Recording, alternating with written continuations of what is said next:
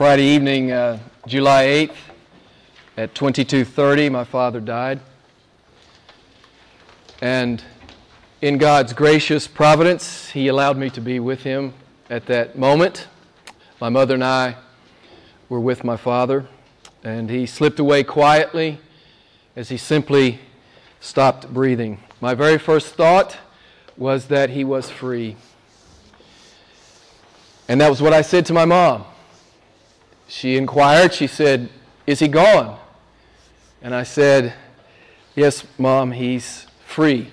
Dad is free." I had watched him struggle in the last days of his life to simply breathe, and that last day was extremely difficult for my dad. But I thought it was interesting that that thought came into my mind, that he was free. And it made me think of that last verse of Chris Rice's song, which I know that probably most of you have heard. "Come to Jesus." How many of you know this song? I love this song. In fact, I kind of wanted Mom to play it at the funeral, but this is not Mom's kind of song. So obviously I wanted to respect her wishes. So, "Come to Jesus" is part of my introduction tonight, so I want you to listen as I play the song. Particularly the last verse is the verse that was on my heart, my mind, the moment that my father died. So enjoy this song with me. Let's worship Jesus as we hear this together.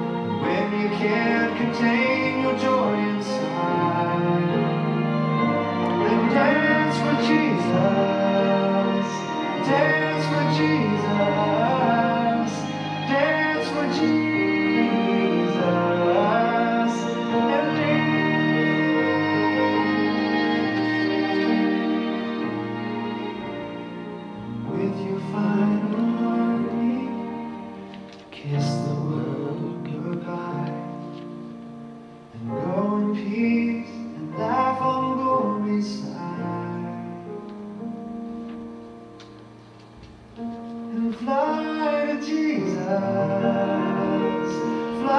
to Jesus, fly to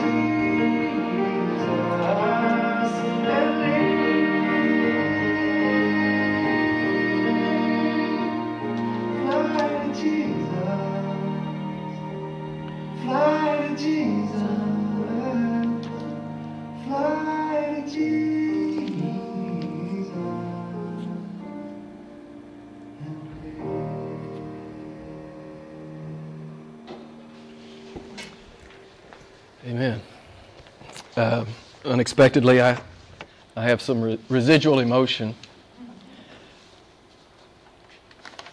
about these last days. But don't you love that last verse? And with your final heartbeat, kiss the world goodbye. Then go in peace and laugh on glory's side. And fly to Jesus. Fly to Jesus. Fly to Jesus and live. And this is what was in my heart and my mind as my father died. And beloved, I know you know, these words are no myth. They are no fairy tale. They are the reality for every born-again lover of Christ. They are reality. To die is infinite gain. Infinite gain. The real Christian understands this, that to die is gain. We understand that what Paul is saying when he says that to live is Christ and to die is gain. We get that. We understand what Paul's talking about when he says, and we've made much of this in our church, that he's hard-pressed. He's hard-pressed. It's very much better to be with Jesus than to be here. It would be very much better to be with Jesus. And I know for my dad it's very much better to be with Jesus. We understand the words of Paul, and when I meditate on the fact that my dad is standing in his presence this very moment, gazing upon the inexpressible beauty of his face, and shining that beauty back to Jesus Christ, as Matthew 13 says, that we will shine like the sun. And when I contemplate this, it takes my breath away, that my dad is there. It takes my breath away. And it takes my breath away that I will soon join him there. Amen? And we will love Jesus and worship Jesus with all our hearts for 1 billion eternities. You know the song, I Can Only Imagine, right? I can only imagine. And for those of you who have departed loved ones who were in Christ, we can only imagine, is my dad dancing before Jesus? Or in awe? Is he still? Is Dad standing in His presence or to His knees? Has he fallen? Is my dad singing hallelujah or is he able to speak at all? I can only imagine, right? We can only imagine what it would be like to be in the glorious presence of the living God. I told many people while I was home that my dad had a good life, and he did have a good life. But Friday evening, July 8th at 22:30, it got infinitely better. It got infinitely better. I love how D.L. Moody said it. He said, one day you're going to pick up the paper and read that I am dead. He said, don't you believe it? I will be more alive at that moment than I have ever been. Amen? The Lord has defeated death. He has defeated the grave. I reminded those at my dad's funeral as I preached that service that Dad is not lying in the box right now. He is joyously drinking up the beauty of Jesus, just drinking up the glory of Jesus. And he will be doing this for 1 billion eternities. Peter Pan nailed it, and I've shared this with you before. Gary knows what Peter Pan said. Do you remember what Peter Pan said, Gary? I remember you giving me a hard time for quoting Peter Pan one time. Who knows what Peter Pan said? Peter Pan said, to die would be an awfully big adventure. So my dad's adventure has just begun, and he will spend eternity loving Jesus, serving Jesus, honoring Jesus, with his worship and his service in the new heaven and in the new earth. My dad has only just begun to taste the words that David wrote, those words of praise that David wrote about the Lord. You remember the great scripture. David writes, in thy presence is fullness of joy, and in thy right hand are pleasures forever. Because all of these things are true, Christians know what to do when we must grieve and when we must cry. We know what to do. We know exactly what to do. We understand Job's reflective response. In the face of death, Christians worship. In the face of death, Christians worship. Real Christians worship. I'm not saying that we don't mourn and we don't grieve. Of course we do these things. But preeminently we worship our God who has defeated death and has defeated the grave. Job is right. He fell to the ground and he worshiped God, rightly proclaiming, the Lord gives and the Lord has taken away. Blessed be the name of the Lord. Real Christians worship because our God reigns. Our God reigns in the face of death. Our God reigns in the face of death. He has defeated the grave. And at my father's funeral, as I preached, I told the people that on that day I had to shout, "O death, where is your sting? O death, where is your victory?" I'll get it right in a minute. "O death, where is your victory? My God has defeated you. My God has defeated you. The Lord, He is God. The Lord, He is God." Since my father's death, I've been worshiping this awesome God who has defeated sin and death and judgment and hell for His people. And tonight, I just want us to think about our great God. And that's why I want to take a look at Psalm 99. It's been on my heart and my mind since my father died. And I can rejoice and I can give thanks because my God reigns. My God reigns in the face of death, in the face of the coffin, in the face of the funeral parlor, in the face of the grave. My God reigns. And I have joy. I told the people as I preached the service, I said, "Forgive me if the tears of joy and the tears of love and the tears of grief spill out, but principally they are the tears of joy for my dad." He's in the presence of Jesus. Yeah, he wouldn't come back if he could. He wouldn't come back if he could. He wouldn't do that. So tonight, I just want us to worship the Lord. Psalm 99, 1 through 3. The Lord reigns. Let the peoples tremble. He is enthroned above the cherubim. Let the earth shake. The Lord is great in Zion. He is exalted above all the peoples. Let them praise thy great and awesome name. Holy is He. You know, if you're a Christian tonight, I mean a real one, I'm not talking about in name only, I'm not talking about culturally, I'm talking about you're one of those born-again believers, you're hopelessly in love with Jesus, and you just want to give your life away more and more and more and more to Him. Now that's who I'm talking to tonight.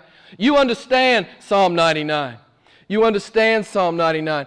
And if you understand it, you understand Daniel 11:32. I love that great text. Man, if you can in good conscience and with all integrity pray the Psalm of 99, 1 through 3 to the Lord, then you can live Daniel 11:32. You remember the great text. The people that do know their God shall be strong and they shall do exploits. Right? If we believe our God is the God of Psalm 99, 1 through 3, we won't be cowardly in the world. We won't shrink back in the world.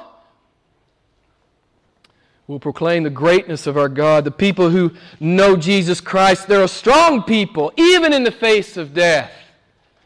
The people who know Jesus Christ are fearless people, even in the face of death. So tonight I want to be reminded of how awesome our God is. The Lord reigns. Let the peoples tremble. The awesome, fearsome, consuming fire God of the Bible is unapologetic. He is God and no one else is. I know this is one of my favorite things to say to you, and what I'm about to say to you I work in at least 4 or 5 times a year in a sermon somewhere. But you know the great litany of what God says about Himself. Through the prophet Isaiah, King Jesus says through His prophet, "To whom then will you liken me? To whom then will you liken me that I should be His equal? I am God, and there is none who can deliver out of my hand. I act, and who can reverse it? I am the Lord, and there is no other. Besides me there is no God. Before me there was no God, and there will be none after me. There is no Savior besides me. I am God, and there is no one like me. The nations are nothing before me. I sit above the vault of the earth. I am the everlasting God. There is no other. I am the first and the last. There is no one like me. I declare the end from the beginning. My purpose will be established. I will accomplish all my good pleasure." And in eternity past, it pleased God to set His affections upon my dad. And my great God, my great warrior shepherd God, saved my father from his sins, from judgment, and from hell. And He has saved all of His people utterly and completely and eternally from that which we so richly deserve. He is the eternal, infinite God. He is the Alpha and the Omega, the first and the last.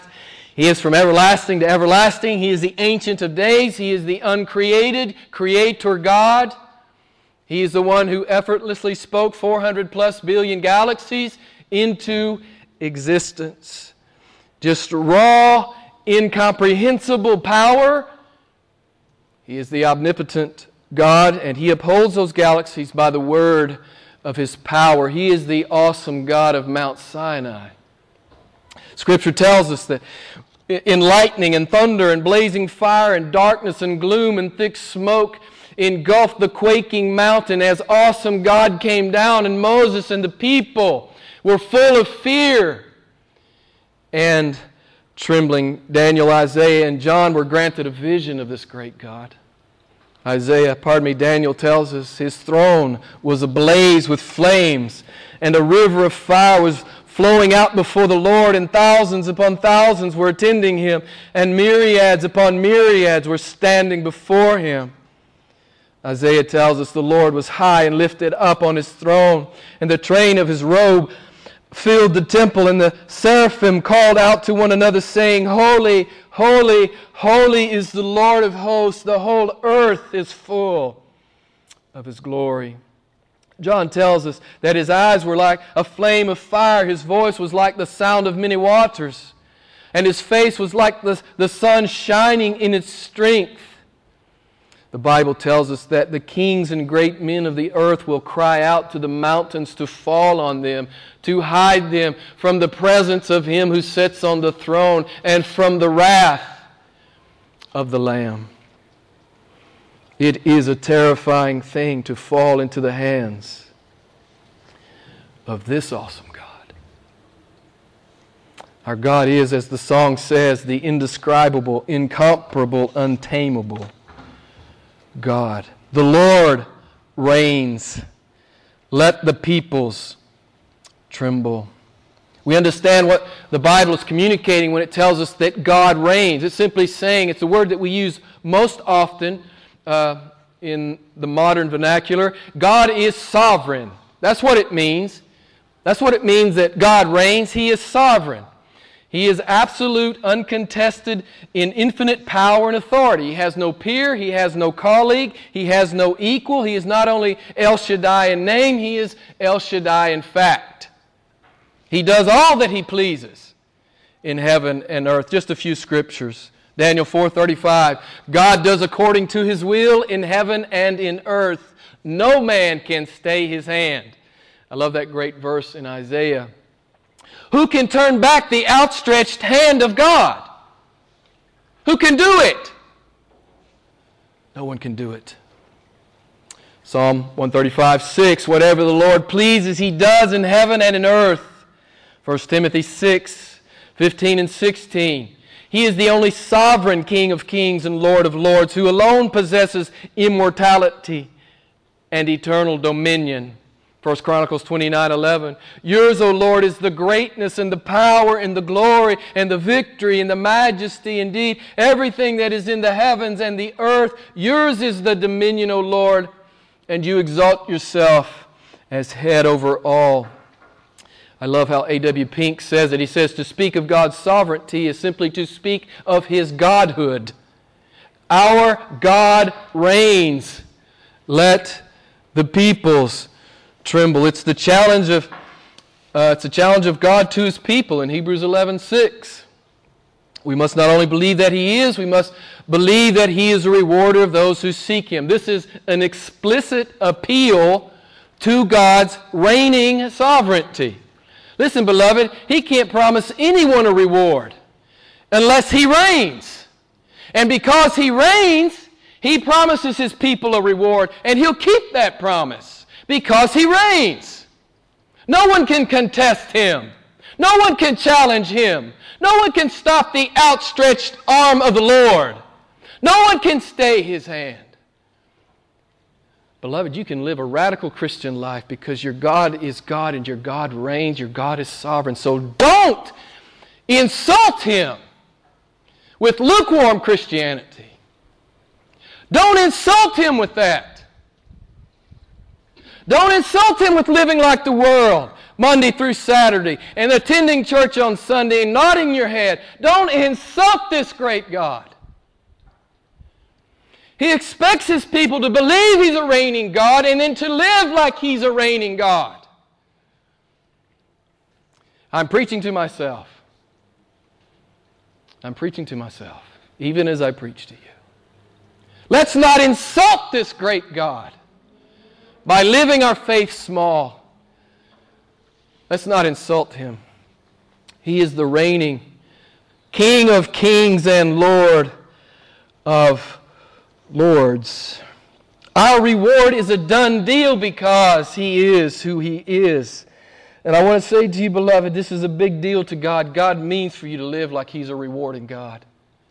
God means for you to live like He is a reigning God. This really delineates biblical Christianity from all the false Christianity that is so prevalent in this country and around the world. False Christianity says it believes, but it never lives like it believes. Biblical Christianity believes and then it lives like it. That's what we're talking about in Hebrews 11 right now. God says, this is faith. My people give themselves away to me. And you can see it in their life.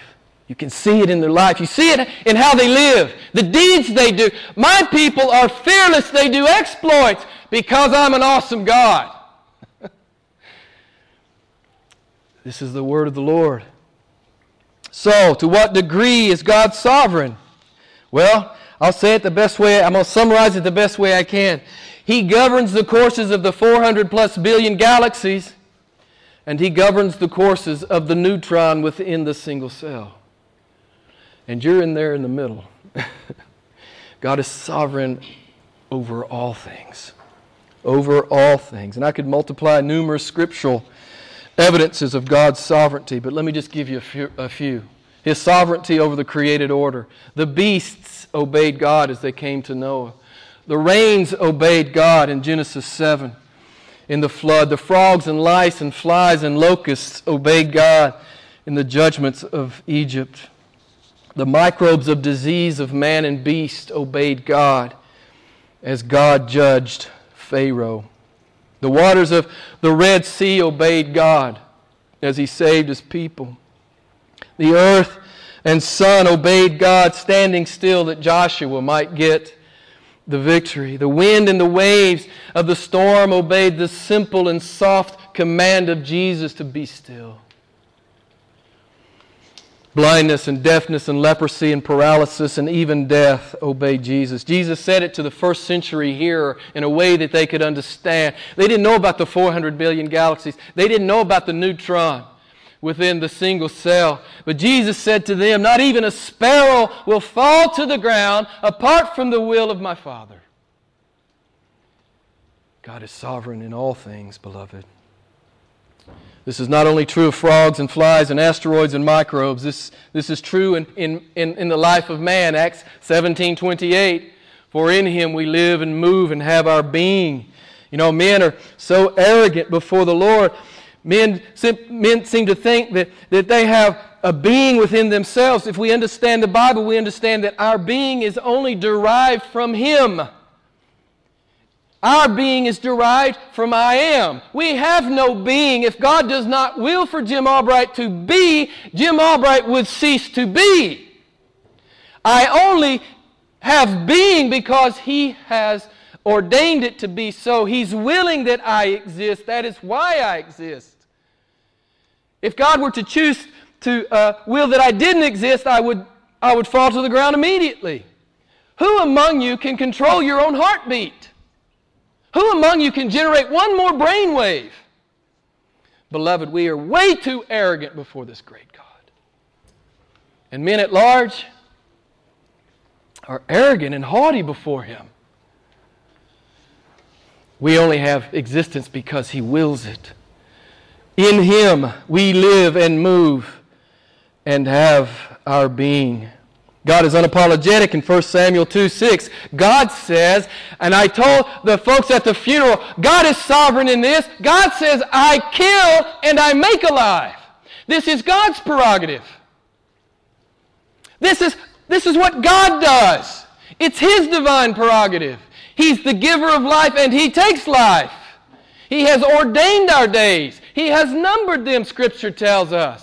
You're not going to die, beloved. You're not going to die 1 second sooner than God has ordained in eternity past. So don't be afraid. Don't be afraid. Be a Hebrews 11 Christian. Be a Hebrews 11 Christian. This reality of God's sovereign prerogative in life, it's a terror to the unregenerate heart. But to the true believer, it is a great joy. It is a great comfort and a great joy. Of course, we understand God is sovereign over the good angels. We also understand, if we read our Bibles, that God is sovereign over the fallen angels or the demons. Just simply read the Gospels. You understand that each encounter with a demon, they immediately obeyed the word and command of Jesus. That's part of what the Psalm says here. He is enthroned above the cherubim. He's greater than the angels, right?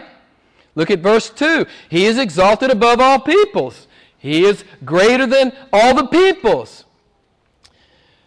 We've seen that God is sovereign over every aspect of creation, from microbes to galaxies and from frogs to Satan. But what about man? What about man? And that's what the Bible, one of the things the Bible is addressing here in Psalm 99:2. He is exalted above all the peoples. There's a great heresy in the modern church. Some of you are aware of it. It's called open theism. It basically asserts that man's will trumps God's will. That man is a little amateur sovereign, and his free will trumps the ultimate and divine will of God. Beloved, this is heresy. This is heresy. It's rank apostasy. It's rank apostasy. What do the Scriptures say? Proverbs 16:1, the plans of the heart belong to man, but the answer of the tongue is from God. Proverbs 16:9, the mind of man plans his ways, but the Lord directs his steps. Proverbs 19:21, many are the plans in a man's heart, but the counsel of the Lord, it will stand. Proverbs 21:1, I've always loved this one. The king's heart is like channels of water in the hand of the Lord.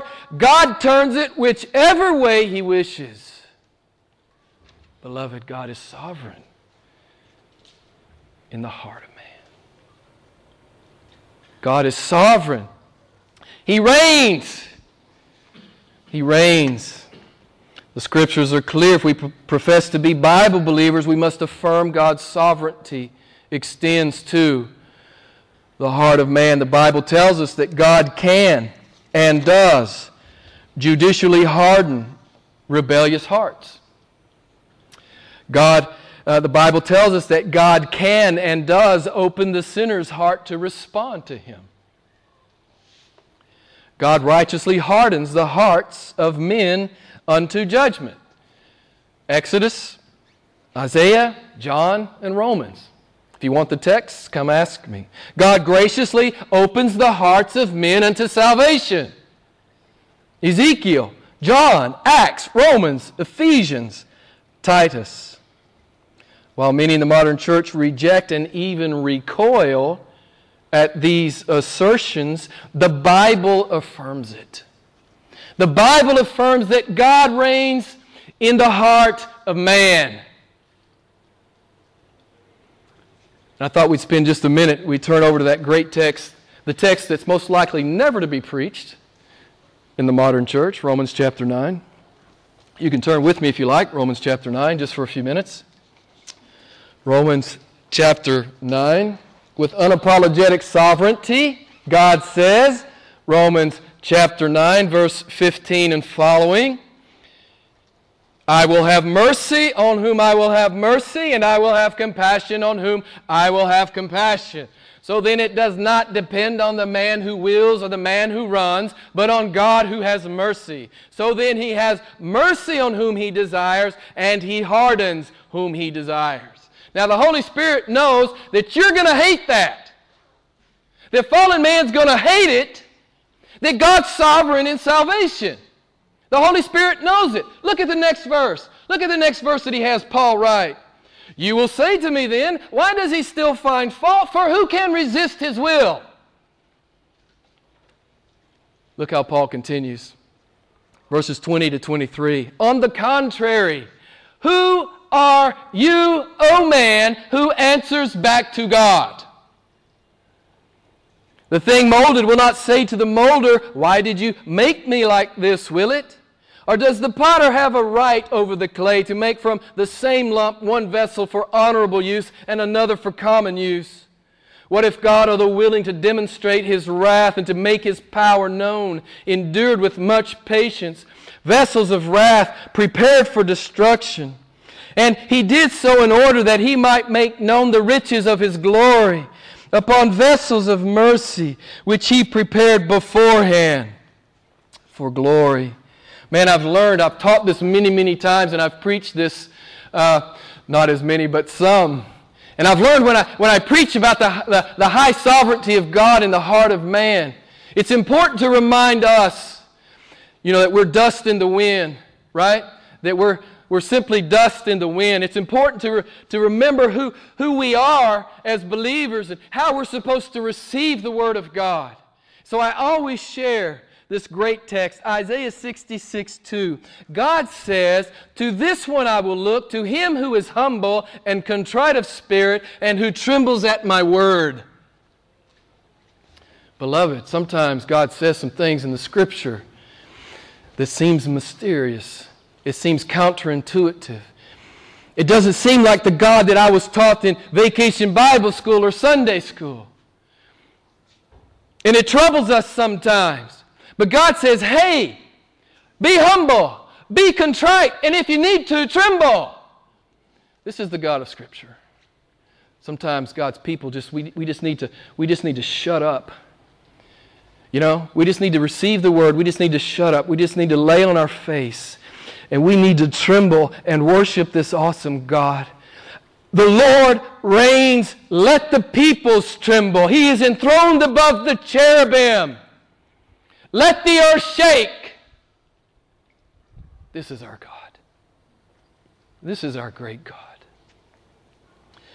And real Christians respond to God's Word, even when it's mysterious, even when it's hard, even when we don't fully understand it. We respond like Isaiah 66:2. We are humble. We are contrite. And if we need to, we prostrate ourselves and we tremble. Beloved, some of you have come through churches and you'll leave here and you'll go to some other church. And you've sat in churches where God is presented as some kind of pathetic, frustrated, stymied, thwarted deity. Beloved, that is not the God of the Bible. That is not the God of the Bible. He is the awesome, fearsome, consuming fire, sovereign God of the Bible. He is I Am, who declares the end from the beginning. He is El Shaddai, who will accomplish all His good pleasure. He is Jesus Christ. He is King Jesus, before whom every knee will bow and every tongue will confess. Even the damned will confess that He is Lord and He is God. He is the great reigning God of heaven and earth. Let the peoples tremble. Let the earth shake. 23 days ago, I preached my father's funeral. And I'll say to you, although I do have times of emotion, the emotion is rejoicing. The emotion is joy. My great God has saved my father. He has saved my father from his sins. He has saved my father from death. He has saved my father from the grave. He has saved my father from judgment. He has saved my father from hell. So I am rejoicing because my God reigns. My God reigns over death. My God reigns over the grave. My God reigns over hell. And I am rejoicing because our God is God. He reigns. He's sovereign. He is almighty. He's a promise keeper. He's a warrior. He's a shepherd. He's the one who turns death into infinite gain. He does that. Religion can't do that. Religion has never been able to do that. Religion can't do anything. Religion is a stench in the nostrils of God. But God saves His people. God saves His people. He has turned death into joy. He has turned death into infinite gain. He turns tears of sorrow into tears of inexpressible joy. He is our God. And every born-again lover of Jesus can sing with Chris Rice, "Kiss the world goodbye." With your final heartbeat, kiss the world goodbye. Then go in peace and laugh on glory's side. And fly to Jesus. Fly to Jesus. Fly to Jesus and live forever. Fly to Jesus and live forever. The Lord reigns. Let the peoples tremble. He is enthroned above the cherubim. Let the earth shake. The Lord is great in Zion, and He is exalted above all the peoples. Let them praise Thy great and awesome name. Holy is He. I want to close tonight. I want to listen to the song again. I want to listen to the song again. If you want to sing, you can sing. If you want to pray, pray. If you just want to meditate, if you just want to soak it up, we're going to sing this song again as we close. So let's do that.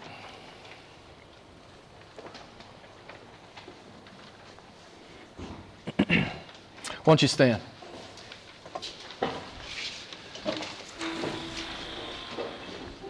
Here you go, Karen. Let me have a copy.